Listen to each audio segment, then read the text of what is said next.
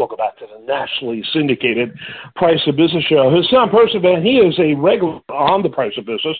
He is an attorney in the Houston area that focuses on employment law. And always love having you on the program. Hussam, I find that I can go on a long time about you, but you have a great clarity about all the things you do and your background in a way that after years I still don't quite get because, frankly, it's very nuanced and very interesting about yourself and about your firm. I always find the fact that you studied HR in your undergraduate work before going to law school showed a lot of foresight on your part and what you wanted to do, which is focus on employment law, but a little bit more about your story and your firm. Sure. Yeah. I'm a LSU grad, and I grew up in Southwest Louisiana. I call myself an Iranian Cajun. It's a very rare type of Cajun.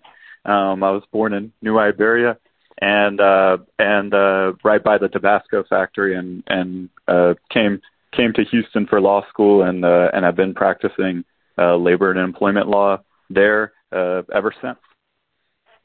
Yeah, I think it's a fascinating story. You sound like you knew earlier where you wanted to go, and you've done it. I think it's great. Let's talk a little bit about this new item being debated. It appears the rule has not been released yet, but the Federal Trade Commissions are taking a serious look at non-competes. And we both know, I've known because I've signed non-competes, and I've had employees sign non-competes, that they have long had limitations. You can't completely undermine someone's ability to make income. And when a non-compete, for those not familiar, is basically a document between two parties, typically a business and an employee, that prevents them from working in the field that employer is in for a certain period of time, sometimes geographically restricted. Would you say that's a pretty accurate kind of summary of it? I would say that's a very accurate summary, and I have to always give my disclaimer that obviously I'm a Texas-based attorney. I'm not licensed in any other state, and all 50 states have very, very different non-compete laws. So anything I say is going to be more about the federal laws that provide some sort of kind of a floor, but the federal government typically has not entered into the realm of non-competes directly. There is a law called the Federal Defend Trade Secrets Act, which is non-compete adjacent, and you may be like, wow, trade secret. I mean that's not that's a very, very narrow category. But the definition of trade secret under most laws is just something of economic value. And so, if you even know, for example, contacts of a client who's worth millions of dollars, and that information from being at your company, there can at least be an argument made if you go to another company that's a trade secret you're using against them if that information is not, generally known, outside of the company. So, but non-competes, the federal government has not ever regulated this field where all 50 states have, very different non-compete laws, and the FTC is seeking to has a proposal out as of January 5th, which would deem non-compete provisions to be an unfair method of competition. Yeah. And by the way, at this point, it is proposed. It has not been executed yet. I'm not sure how that process works out. I'm sure it has steps of vetting that I'm assuming are internal, like a lot of the other commissions, like when the Federal Communications Commission, for example, makes a vote and votes on specific things. And so we'll just have to see. But this potentially seems to me to be pretty far-reaching. And when I look at, them from a very personal level, because, again, I've worked in companies where it was needed for where I worked, and then I have been in leadership of companies where we required it from employees, and as an owner, I required it from employees. And so, to me, they seem to be of value to the company. I see that they are potentially abusive, that they should be narrow in focus, but I'm not a big fan of, in general, of policy approaches that end up being throwing the baby out with the bathwater, which when I initially look at this, that's what it sounds like. Yeah, I mean, I kind of have the same kind of general feelings as you, and my thought process would be, I like the states that are proposing kind of income limitations and saying, hey, because for example, like my first non-compete case that I ever got whenever I opened my own firm. Was a case involving where I was defending a hairstylist who was subject to a non-compete, and I think that's just kind of ridiculous in my mind. Like I don't think that hairstylists should be subject to non-competes. In the grand scheme of things, I think that's a very, very personal decision, in terms of, who you want to do your hair. And I feel like the goodwill is kind of held by the hairstylist, for lack of a better way of putting it, in terms of, that client relationship is not necessarily the salons, but is more, the stylist.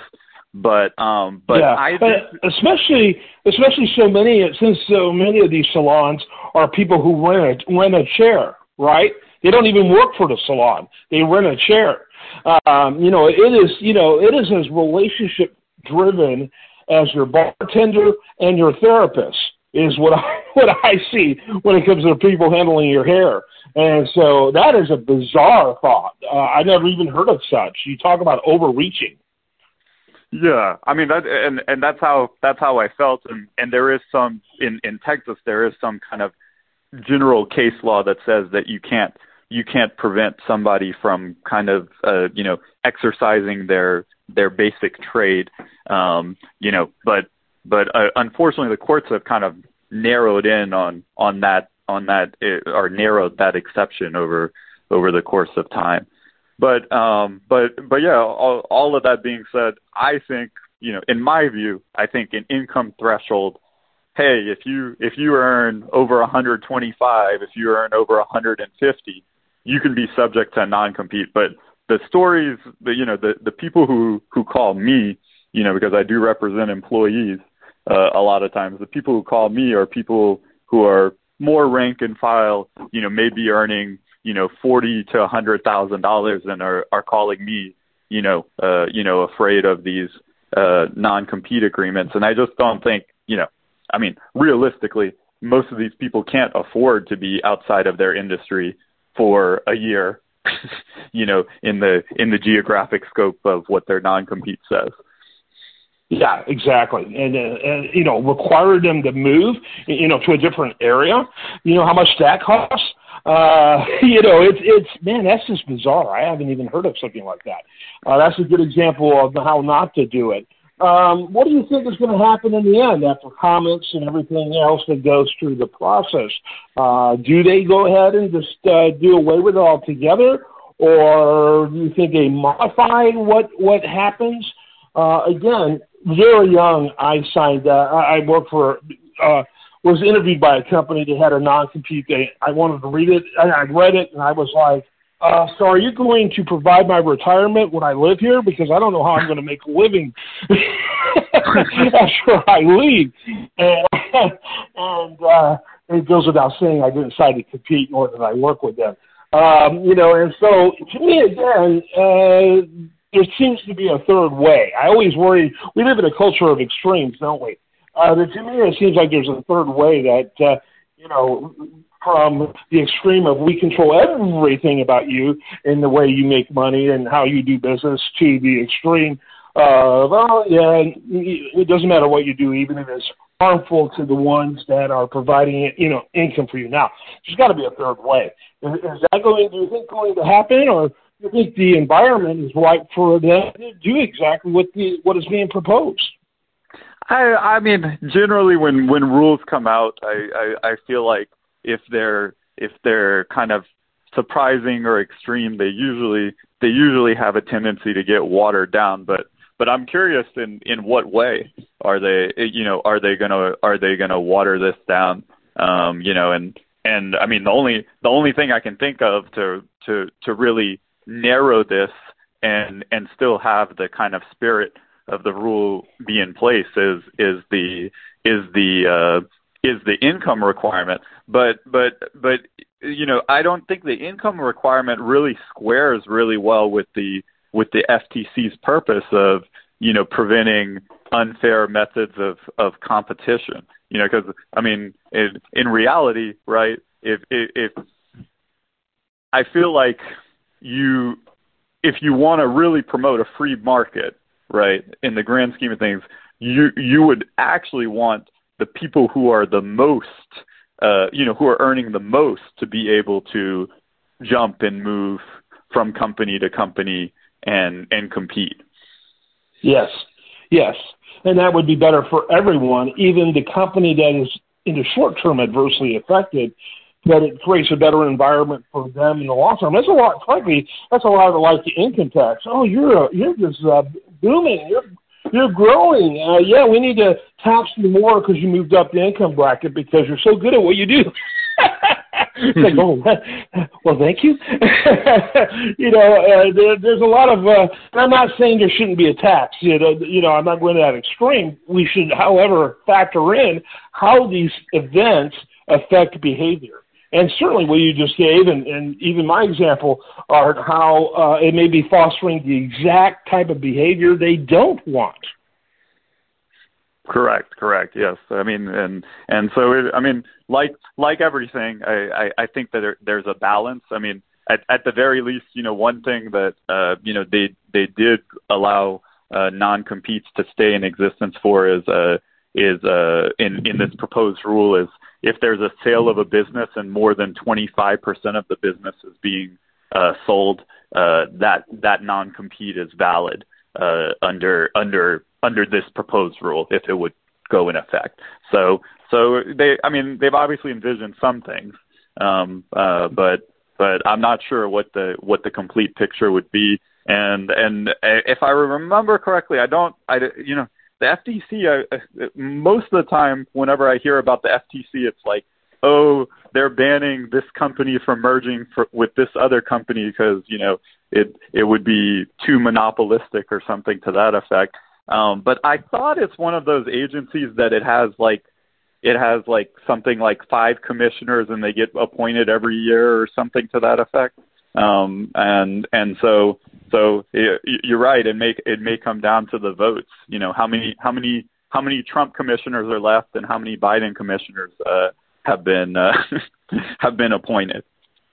Yeah. Those commissions though are so small that they generally can rule the roost. If you get all 3 out of 5 to line up, they don't really have to do much compromise. It's interesting. It'll be interesting to see how that pans out. This is Tom Percivan. He is a show regular here on The Price of Business. Parsfirm.com is his website. Final thoughts, Sam, as we wrap it up.